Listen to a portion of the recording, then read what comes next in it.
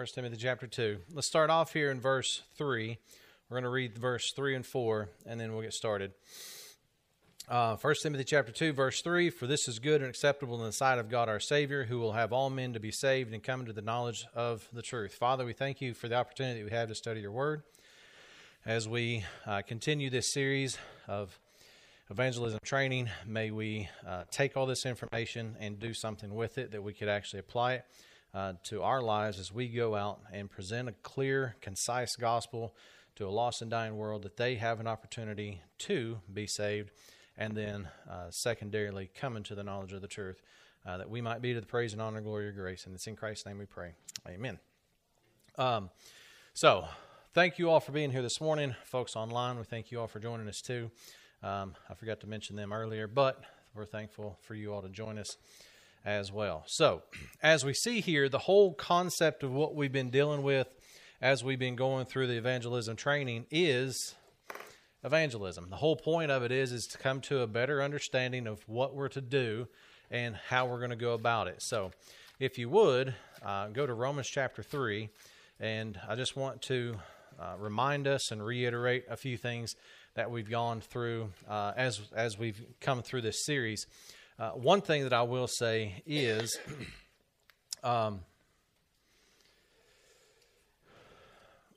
there's a lot of information that I want to make sure that we're all clear on, so that when we go out and present the gospel, we present it in a clear and concise way that people can trust correctly. A guy from Norway, Carl Coates, he's a pastor in Norway. He's originally from South Africa, but he lives in Norway, and he's trying to start a church over there, and he's got small groups that he deals with. He sent me a video this morning. He said, listen to this video right around this particular time, and then he said, based on what this guy says, do you think that he's saved? And then he said, also go and listen to this section and tell me what you think about this. And it was the old, he woke up in the middle of the night and he just said, God, I want to be saved, and I just give you my life. He was like, so is he saved? Well, about 3 minutes later, he says that there was no faith or anything like that involved. He was like, I just cried out to God and he saved me. And I'm like, based on that, he's not.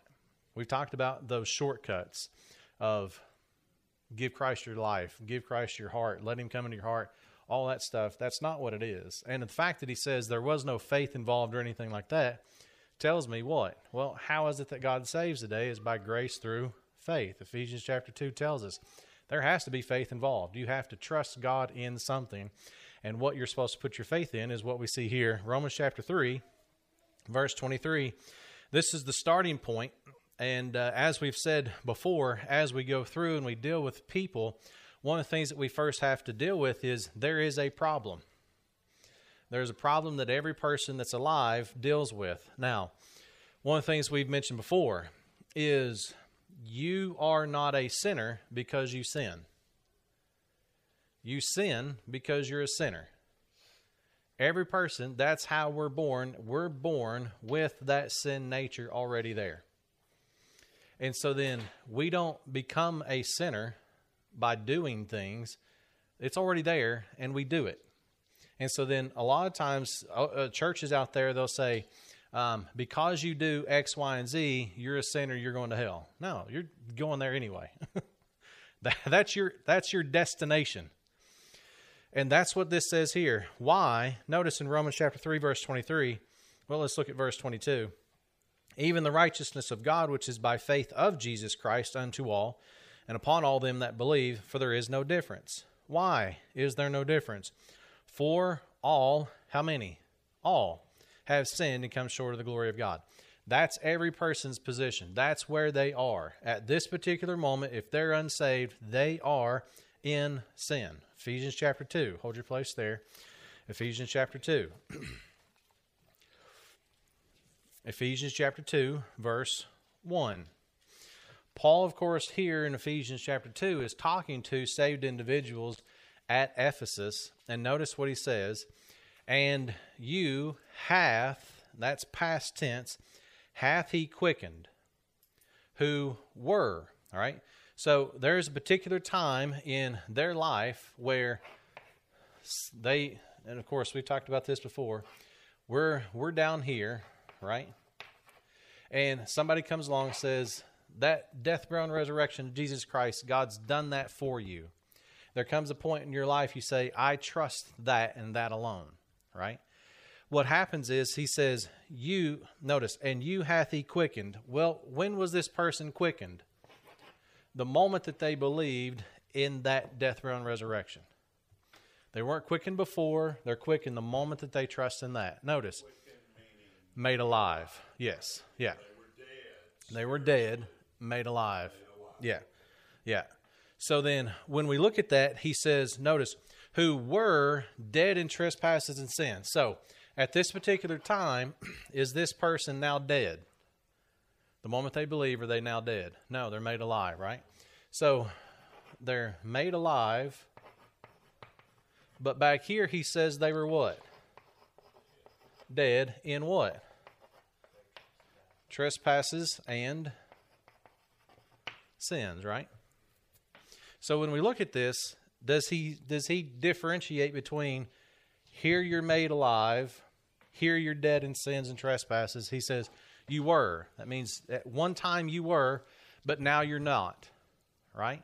Now that you've been quickened, you're no longer in those dead. You're no longer dead. You're alive. Notice, wherein in time past you walked according to the course of this world, according to the prince of the power of the air, the spirit that now worketh in the children of disobedience. When we were back here, what did we do? We did exactly what Satan wanted us to do. We did exactly what our fallen nature does. We did trespasses and sins because that's who we were. But the moment that we trust, we're no longer dead in trespasses and sins. We're made alive.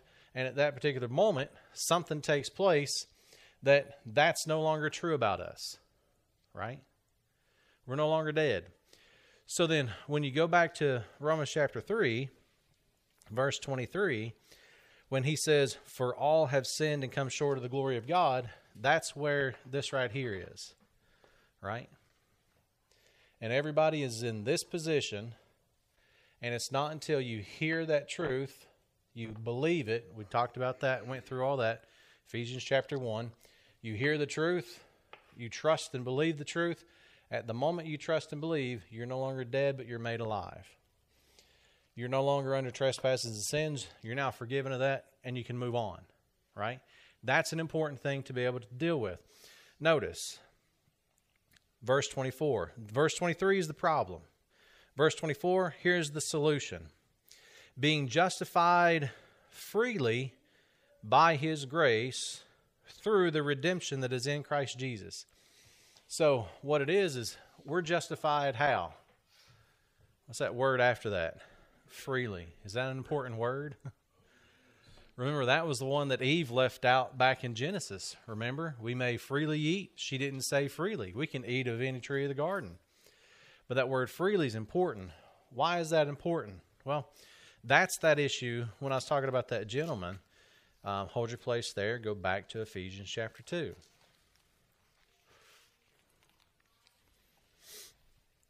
Ephesians chapter 2, verse 8.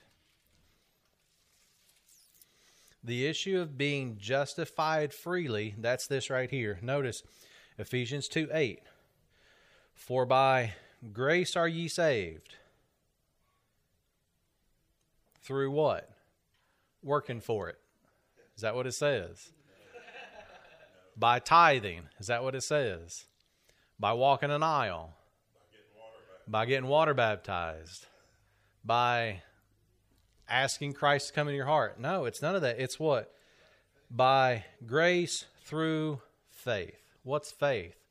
Just simply trusting what God said. And we'll see what that is in a moment. Notice, and that not of yourselves. It is the what? The gift. That's a free gift, right? When you talk about something freely given, that's a gift. You don't do anything to get it. God does that absolutely because he wants to. Because when we start off in 1 Timothy chapter 2, he says what? It's God's will that all men be saved. Will everybody be saved? No. Because you have to accept the gift that he offers. And he offers it to you absolutely free of charge. In fact, there's nothing we can do, say, think, feel, or give to match what he's giving us. Right? And we move on. Verse 9. He even declares it even more, not of works. By the way, let's pause there real quick. That gift right there, that gift in verse 8, what is that gift that he's giving? Salvation, eternal life, right?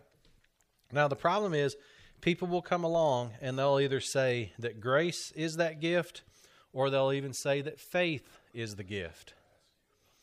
And that's a Calvinistic doctrine, is what they're doing, is they're saying you can't believe, so God has to give you faith as a free gift for you to actually believe. And that's Calvinistic doctrine. And it's slipped into a lot of different churches and people don't even realize it. Okay? So they're saying that, you're saying that they're saying that God will determine whether you are going to have that faith or not. He has to choose to give you faith. So there goes free will. Plus, that gift isn't near as valuable as No. Yeah, what they're trying to make it out to be. Blows all that out. Yeah.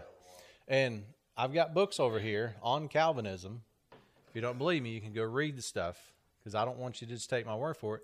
I've got videos I watch of it, this stuff over here, some books that's for the position. That's what they say. They say, and I've had people, I've talked to them, that God has to give you faith as a free gift. I happen to have a dear friend, Mark, who I adore as a human being. We are good friends, but he is a boasting, proud Calvinist. And that's what Calvinism will do. No matter what, show him, I can't convince him otherwise either. Calvinism makes you boastful. And what's this right here say? Notice this, verse 9. Not of works, lest any man should what? Boast. It takes everything off of you. That right? proves what gift he's talking It proves what gift he's talking about. The thing that you can't get there is salvation. Now, how do we know? When you think about this, it's the light of the glorious gospel, right? When that light comes from you hearing this gospel, when that light comes, it shines in a dark, dead person, and the light says, here's true, and you can say, I trust that or not, right? And I just simply believe exactly what it says. Now, back over in Romans chapter 3, we see this. We see this exact same thing.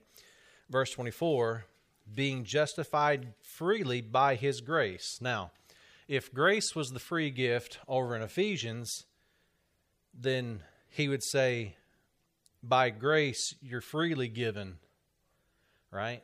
So you're given grace to be, he's saying what? Being justified freely. Justified. Here's the issue with, and people bring this up all the time, and I like this. Justified. So people will say, it's just as if I'd never sinned. That's the way God looks at you. That's the issue of justification, right? What that is you are made righteous. That's free. Not faith, not grace, all that is. But this is the thing that he gives you freely. Is you are made his righteousness. Not just made righteous, but you're made his righteous. His perfect righteousness is given to you the moment that you trust in that. That's why you're no longer dead in sin. You're alive. Now, and the question is, and we get this all the time, is if God, the moment you trust in that, God forgives you of all your sins, what happens if you sin? Well, he's already forgiven me. So what do I get to do? I thank the Lord that he still sees me this way, even though I've sinned. He sees me just as if I hadn't sinned, but I have. But he doesn't see me that. He sees me this way still, because he looks at the Son. When he sees us, he looks and he sees the Son, because we're in him. And that's just, how can you? And then we already have words of God saying things about the Son. So Yeah. that's what he's saying about us. Yeah, exactly. What he look and when you look over in Ephesians chapter 1, it talks about you're accepted in the beloved. Right?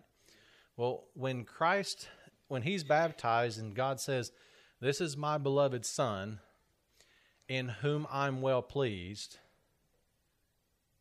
right?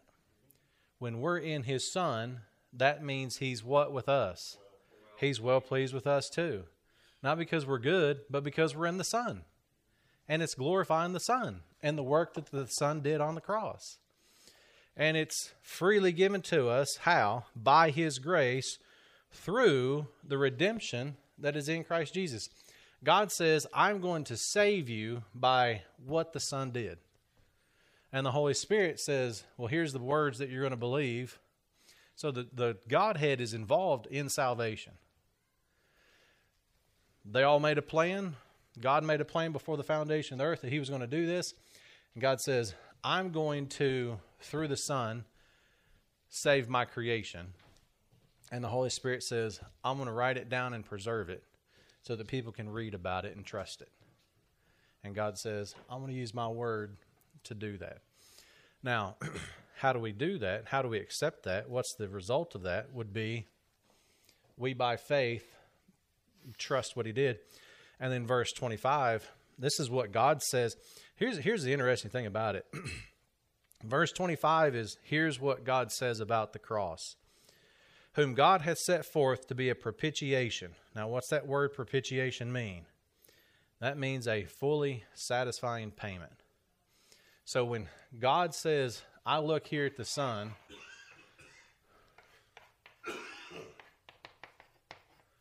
God says, my justice looks at this and says, I'm appeased, if you will, right? He says, I look at this and say, I'm going to declare this is the thing, and you see this here in a second. He says, this is now met. My justice is met because of the Son, and when we trust in the Son, we become part of him. And notice what he says. That's why it means it's a fully satisfying payment. How satisfying? Fully, completely. There's nothing you can add to it, right? Whom God has set forth. And here's the thing. He's set it forth saying, here's what I believe it is. Set forth to be a propitiation through faith in his blood. Now, that right there, through faith in his blood, that's the Father's faith in what the blood did. Right? And that's an important thing because a lot of people miss that. When God says the blood that Jesus Christ shed, that is fully satisfying my justice. And that's what God believes. Notice, why does he do that? Is to declare his righteousness for the remission of sins that are passed through the forbearance of God. So what this is doing is it goes all the way back and gets everybody throughout time, and God says, I can go and save everybody because of what the Son did.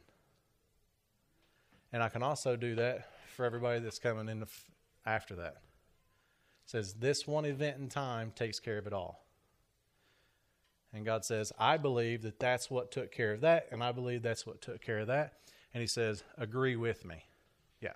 So the people that before that believed that Jesus was going to come, they actually believed they were saved.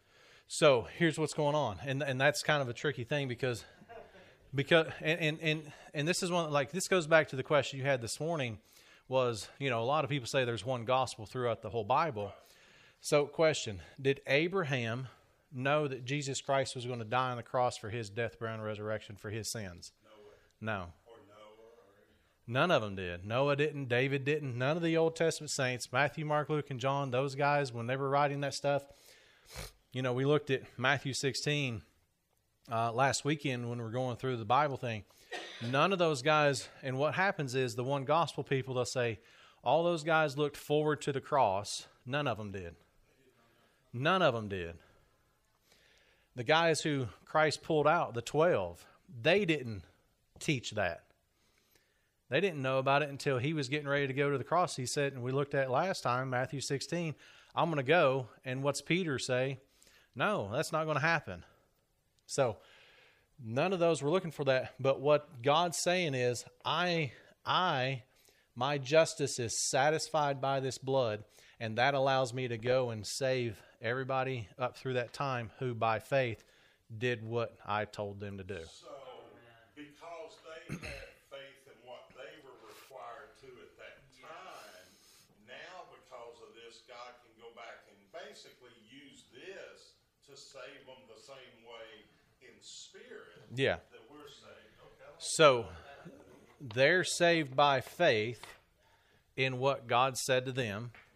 We're saved by faith in what God said to us. It has always been a faith. Always It's been just faith. Where do you what are you placing your faith in? Yeah. Or the opposite? And the most important part, there's two issues here. You notice in verse 22, it says, even the righteousness of God. By the way, have you ever thought about this? The righteousness of God is what you have. It's amazing. Notice. That's what I was saying. We're Yeah. perfected in spirit already. And so many people don't even realize it, and they don't know how to utilize that or put it to use in their everyday life because they don't know about it. We've said this before, you can't teach what you don't know. You can't live what you don't know. You can't live as a completely justified person if you don't know that you're completely justified. But notice, it says, even the righteousness of God, which is by faith of Jesus Christ. So, God says, I look at Christ's faith and say, his faith, when he went to die on the cross, the blood that he shed, that faith was put on display. And my faith says, God's faith says, his blood, the faith that God has in his blood, of the faith that Christ put on display, allows his justice to be satisfied. So the amazing thing is, God's faith in Christ's faith to do what the Godhead said before the foundation of the world. That's the issue. And what we do is we put our faith in what Christ did. They put their faith in what? What God's word says. Same thing as we do. So it's always been by faith. It's just back here, faith was what? Go build an ark. And it's interesting, you go all the way back to Genesis chapter 12, when God says to Abram, says, get thee out of thy country and from thy kindred and from thy father's house, he leaves by faith. God said, leave, and he leaves. That's faith. Why he was leaving at that point. No. And that's what faith is just doing what God said. What's God say now is just trust what Christ did. And if you do that, then what? You move from death to life. You move from being in Adam to in Christ. And it's like I've said, it's the greatest transaction you'll ever be a part of. Yet it's heartbreaking that the religious folk of the world will actually take this plan and reject it. Mm-hmm. They'll absolutely reject it. It's not true. And we shouldn't be shocked. It's right there. Yeah, and we shouldn't be shocked because the apostate Israel religious leaders, they were doing the same thing at that time. And it goes all the way back. I mean, Genesis chapter 3, what did God say to Adam and Eve is you can freely eat of any tree except for this one. So what would have faith done? Eaten freely of anything but that one. That's what faith would have done. But because faith wasn't exercised, she took of the fruit, and then Adam took of the fruit as well. So they didn't, by faith, do what God said. Well, what's God say today is trust in what Christ did and believe the same thing I do. And notice this in verse 26. To declare, I say at this time, his righteousness, that he might be what? Just, and the justifier of him which believeth in Jesus. So God is just in what he's doing to be able to take this event and go save all those folks, and this event and go save all these folks after that. He said, and the important thing there is, notice, to declare, I say, at this time, his righteousness. He's declaring at this time. When? When he writes Romans chapter 3. Did anybody know prior to this time about that information? The answer is no.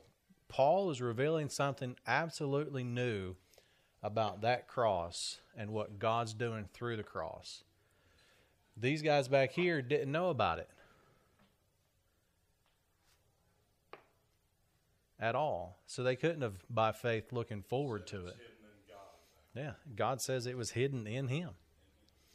And that's an interesting thing to make sure that we think about. So, being able to effectively and clearly and concisely say Romans 3, 23, 24, and 25, showing people those three verses, that's the quickest, easiest presentation of the gospel that you can come across. All right? And again, reminder of how we get to that point is, one, we have that conversation with somebody. We can get in a conversation with somebody, and we ask them simply, if you were to die today, do you know where you'd go? And real quick, you can find out about them. If they say, oh, I know I'm going to go to hell because this, that, and the other, then you know what you're dealing with. And if you got somebody says, well, I'm going to go to heaven, then your follow-up question would be, how do you know? And if they say anything other than trusting in the blood of Jesus Christ, they're not saved. So now that becomes a tough battle, because now you're having to deal with what they already think, and you have to show them the verses. That's why these three verses are very important. Verse 23, here's your problem. Verse 24, here's the solution. Verse 25, how do you do it? You believe what God says about it. It's that simple, right? Now, that gets us up to this point that we're dealing with on these things. And we talked about the issue of babes in Christ last week, and we dealt with the issue of Romans chapter 14, the weaker brother, stronger brother. What's going to happen is the moment that you're able to present the gospel to somebody and they actually trust in the death, burial, and resurrection of Christ, the blood of Christ, when they trust in that and that alone, that moment they move from Adam into Christ, and they're now a babe. Now, you've got a baby. Are you just going to leave it to itself and just go fend for itself and go forage for your own food? No, you got to take care of it, right? I mean, you're going to take care of it. So what this lesson's dealing with is the follow-up with somebody that has trusted in Christ, all right? So down at the very bottom, very first thing, immediately follow up with them. Don't leave them to themselves. Don't, and I've said this before, when you look at the majority of people on TV, they'll say, if you've prayed that prayer, we believe you're saved, which the prayer doesn't save anyway. That's a whole other issue. But then they'll say what? Go find a Bible-believing church and get involved. Don't be that person. Say, I want to meet with you. Don't just leave them to themselves, because what they're going to do is they're going to go find Christian radio, and they're going to listen to a whole bunch of stuff, and they're going to get super confused, and they're going to think that they've lost their salvation at some point. Guarantee it. Because what majority of Christianity out there says is that's not sufficient enough. You've got to do something to keep it, or you got to do something to prove you've got it. You either have to do something to get it, do something to keep it, or do something to prove you've got it. You can't do anything to get it. You can't do anything to keep it. You can't do anything to prove you got it.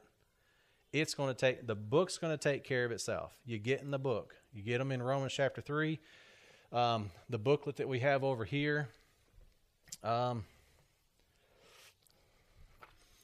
Dictionary of the Gospel.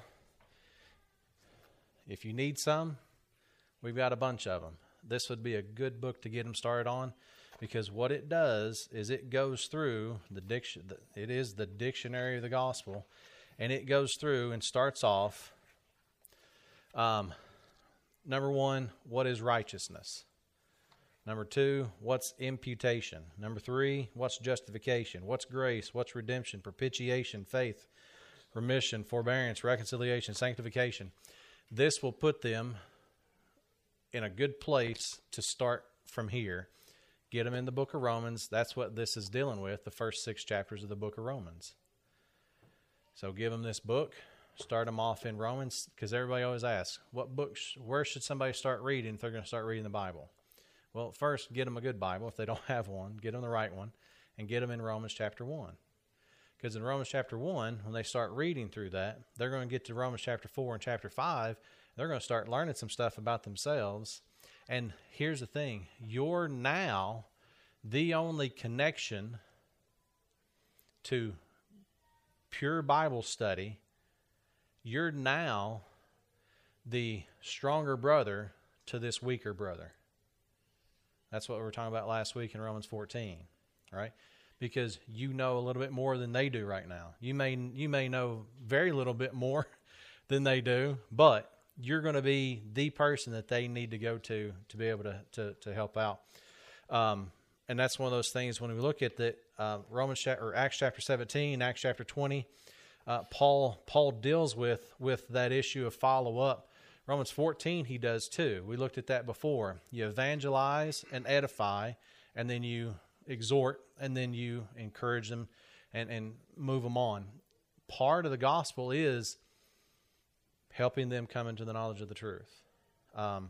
Doing that follow-up. That follow-up is very, very important. Now, that second page there, this is one of those first things that we would do after we've done this, and we'll see this a little bit more as we go through. There's an issue with, you don't want this to end up being like a 5-hour visit with somebody. Try to keep it about an hour, something like that, if you go and visit somebody. We'll talk about that in lesson 7. So top of page 2, again, we go through those same crunch questions that we started off with before. If you were to die right now, where would you spend eternity? Their answer now should be what? Heaven, if they've actually trusted it. Number 2, how do you know? Their answer should be what? I trusted in the blood of Christ, right? Number 3, what did God say that he would give you the moment you trusted? Eternal life, right? Number 4, how long does eternal life last? Forever.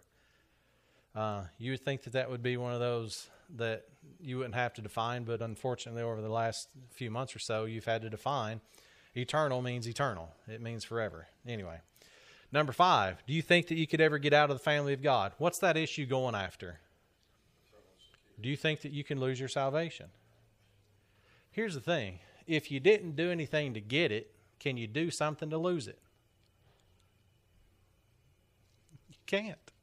Because you didn't do anything to get it. While we're on the subject, let me Yeah. ask you now. Yeah. This has been killing me for a while. Yeah. So is your belief of, or a person's lack of belief of in eternal security, is that a judgment seat of Christ issue or a salvational issue, or can it be either one? I've often wondered that. If you've got a person that says, I believe the gospel, I have a roommate at home who says he fully believes the gospel. To talk to him, he loves God with all his heart. Mm-hmm. He thinks that there's one way you can lose it, you can give it away. Mm-hmm. Is that, It's not yours to give away. I know, but is that a salvational Yeah. issue, or is it a judgment seat of Christ issue? I don't mean to get off on That- but I've often wondered about that. So when you're talking about is eternal security a salvation issue? I think it could possibly be both, because did they really trust in Christ? That concerns me. Yeah. That concerns me. So have they actually placed their faith in what Christ has done? Because if they think that they've lost it, then that means that they either never had it, or they have it and they're doubting what it was. So they're perverting the gospel. They're perverting the gospel. And Galatians says that's not good. And that, yeah, it's not good. So, I'm not passing judgment. I'm just no. And you're curious about your friend, yeah. Galatians says anybody that perverts the gospel, may they be accursed. And the issue with the cursing, perverting the gospel in Galatians, what he's dealing with there, perverting is you're adding something to it. So if you're taking the gospel and you're adding something to it, so that would be, all right, you're saved by water baptism. You're saved by circumcision in that particular instance, right? Here's the thing that I would go through is I would go back through that and talk to him. Your answer to the fourth question is, your answer to question 3 was, what did God give you when you trusted was eternal life? Well, question 4 is, how long is eternal life? Forever. It's not probation. It's not you're saved until, but how long are you saved to? Forever. It's eternal life. How long is eternal? It's forever. Can it be shorter than forever and still be forever? No. Forever is forever. But that's another thing that you have to believe. Like, that's the belief. That's part of that. Also understand, or that's why it's very dangerous, or it can be saying you're not saved if you don't understand that what you're believing on. Yeah. Like, you're maybe thinking your own thought of, eternal life is out there. It's not right now, Yeah. and you're promised it now. Mm-hmm. And so then I would take them back and go back through the issue and show them the verses. I would go back through it. Well, hopefully, well, He's got the market, and I love you to death. yeah, He's got the market cornered. yeah. Well, I got that, but You run into the verses will take care of themselves. So if you just give him the verses and said, "Hey, have you ever read this? And have you ever read this?" And so then I would take him back. Well, you said that one of the things that you're given is eternal life, and it's not probation, right? You're completely and totally absolved of it forever, and it's not you're good until a particular point. So I would go back through and double check with that, and that should take care of it. Because if you're given eternal life and you've trusted God and you know that you've been given eternal life, how can you? It's eternal, right? So then, can you get out of it? Well, their answer automatically should be, well, I've got eternal life, so he won't take that away because he's given it to me. I didn't do anything to get it, so I can't do anything to get rid of it. And that's always a struggle because we have this warped idea of what God is and who God is, and we think, well, he's just going to beat us down if we do something wrong, or tire gets flat or whatever it is, something happens, and we're not actually trusting in what he said. Now, I would say it would be more, he might be saved, but he doesn't understand his position. So it would be an identification issue, which would be more so, if he's actually trusted the gospel, then he needs to understand who he is in Christ. And that's when you get into Romans 6, 7, and 8. And that'll take care of it, because 6 says you're freed from sin. You don't have to. And if you do, well, I've already been forgiven, so thank the Lord for it and get it out of your life. Replace it with something good. Romans 7 says you're dead to the flesh, or dead to the law, so you don't have to keep the law.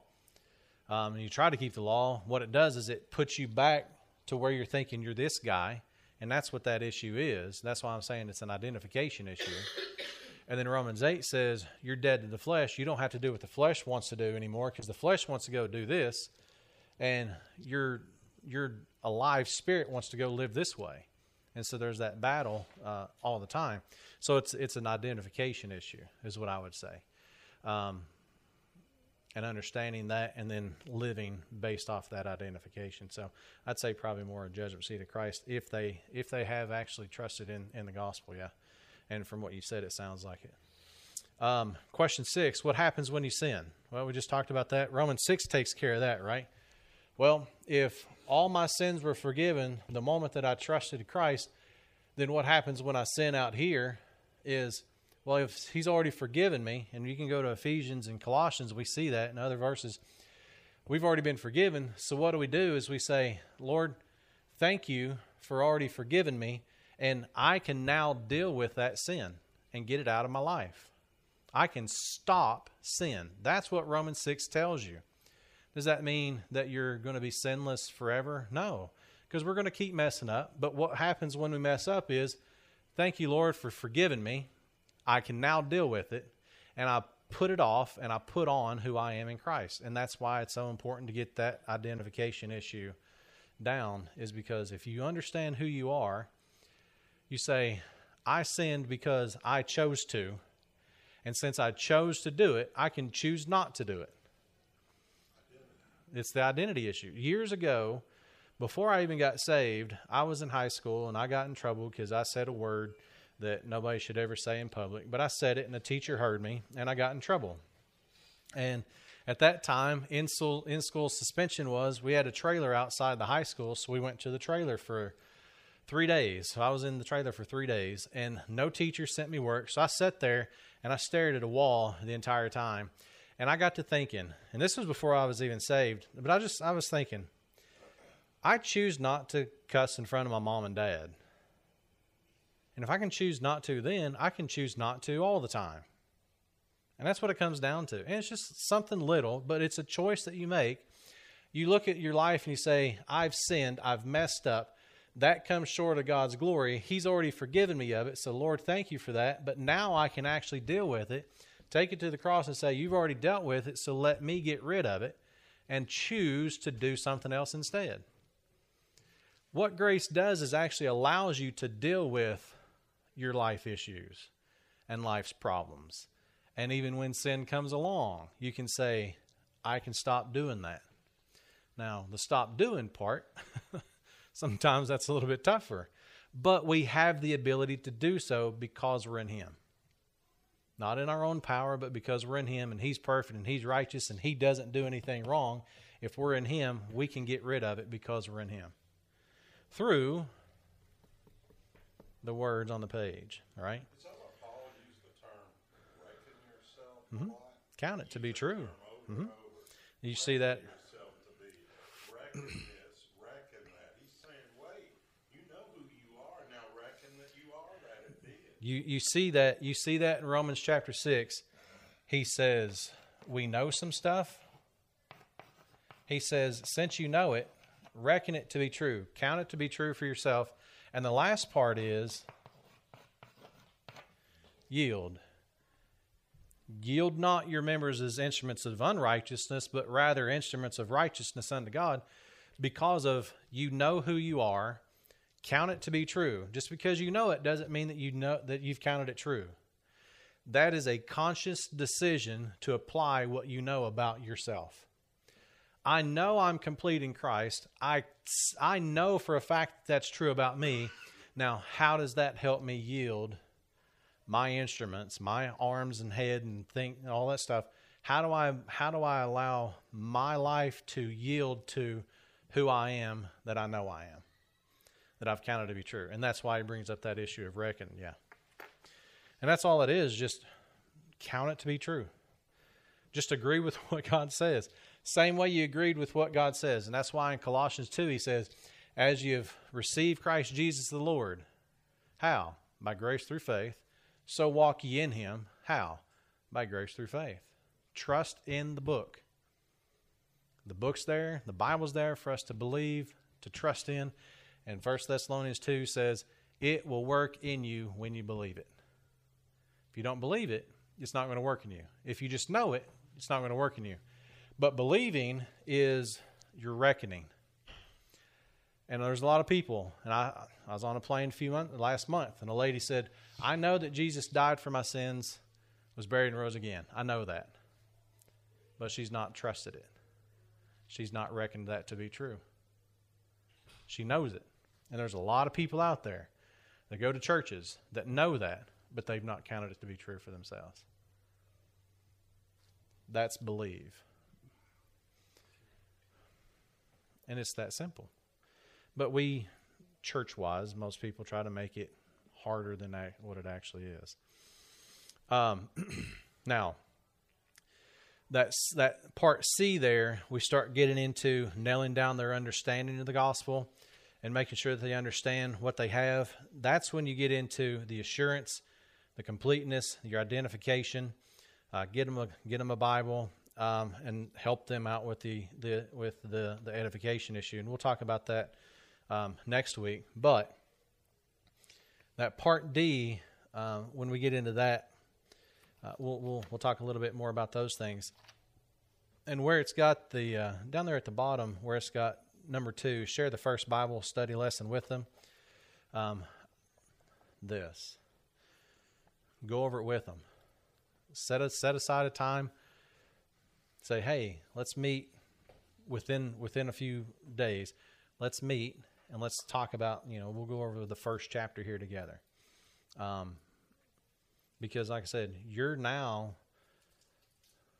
smarter than them because you know something other than just that you're saved. There's other things that we know that we can teach them.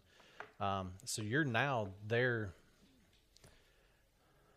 spiritual leader, if you will. You're their spiritual father in a way, because you're the one that brought the gospel to them. They're the connection that you have to any church, to any scriptures whatsoever. You're the person. It's a very big responsibility, but it's also a great responsibility. But we'll stop there, and we'll pick up at part C next week. So, questions, comments, concerns? Yeah, absolutely. We got a bunch up here, so yeah. Now, I would say I would go through, read through that, and become familiar with it. And then when you have an opportunity to present the gospel to somebody and they actually believe it, and you go through those crunch questions and you go through these 3 issues and they've trusted it, have one to hand to them and say, hey, within the next few days, let's meet and we'll go. I want you to read it, and then we'll go through it together and just meet up. Just take them out to lunch. There are Meet at a words that pertain to salvation, atonement, Mhm. righteousness, justification. A couple of more that would come to mind that you'll find if you do a biblical word study of them, how God uses those words and what they mean in relation to salvation will be quite different than how mankind defines these words. It's And that's what completely different. That's what Tom did with that book. That's why he created that book, is because of that. Yeah. Atonement in God's eyes does bring forgiveness. It's automatic, but you got to have atonement first. Yeah. And a lot of people, if you ask them to define these words, they can't even do it biblically as it relates to our salvation. No. There's a chain of words you can follow that proves eternal security. It proves how salvation works. And it's by doing a word study of these words as they relate to salvation, it proves it out. Yeah. It really does. Yeah. And that's one of those things when in Romans 5, when he talks about that, he says, in Romans 5:11, he says, and not only so, but we also joy in God through our Lord Jesus Christ, by whom we have now received the atonement. We have it. The moment that we're saved, we receive the atonement, and we get all this stuff automatically. And he's dealing with saved people there. He's saying, the moment you have that, you've got it. What he means by atonement, we do the same thing with that. Yeah.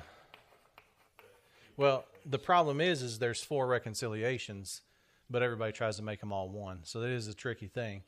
But just as we did justified, never sinned, at one meant the moment that you trust in Christ, you're at one with God because you're in the Son. And that's one of those things. We kind of do the same thing with that one, but you're right, and that's one of the things that Tom does with that booklet, which is really That's why I would assume that's a great book. it is. When you start doing word studies, things get real interesting. Yeah, and he does it out of from the book of Romans. How God defines it as opposed to how some of us Oh yeah, mankind defines it, and they're different. yeah, They used way different words back then. yeah. And so we tried to figure out what it means. But like I said, there's 4 different reconciliations, and what that is you're changing the status of something. So we were enemies, now we're reconciled, we're no longer enemies. We're now sons. He's changed our status from being enemies to being sons to being at one with him. And so there, and again, there's like 4 different reconciliations in Scripture, in Paul's epistles. How does that relate to where in 2 Corinthians he said on the cross God was in Christ reconciling himself to the world, not imputing their trespasses against them? So with that, so in 2 Corinthians chapter 5, and that's a big battleground for guys, for whatever reason. So when you look, it says 19, to wit, God was in Christ reconciling the world unto himself, right? What does it mean that he's reconciling the world unto himself? Reconciling the world, the only other place you see that is in Romans 11. It says, for if the casting away of them be the reconciling of the world. What's the reconciling of the world? It's because Israel fell. God can now reconcile the world unto himself by the cross because Israel fell. It's a dispensational issue. And so now God says, I can now do something through the cross that I couldn't do before. And the moment that we trust in that, what God does is he reconciles us. And when the next person trusts, he reconciles us. And so he's reconciling, currently doing that. That's what the dispensation of grace is. He's reconciling the world to himself by not imputing their trespasses. Are we dead in sins here? Yeah. So if we're dead in sins, that's who we are. So if somebody's there and they die, they still have their sins. They're dead in their trespasses and sins. What God says is the moment you trust in that, you're no longer dead in your sins. You're now made alive. Right? So what he's doing is he imputing their sins to them there? Right now? For a lost person. Well, so here's the thing. Are they in sin? Yes. He's imputing their sins to them. It's on their account.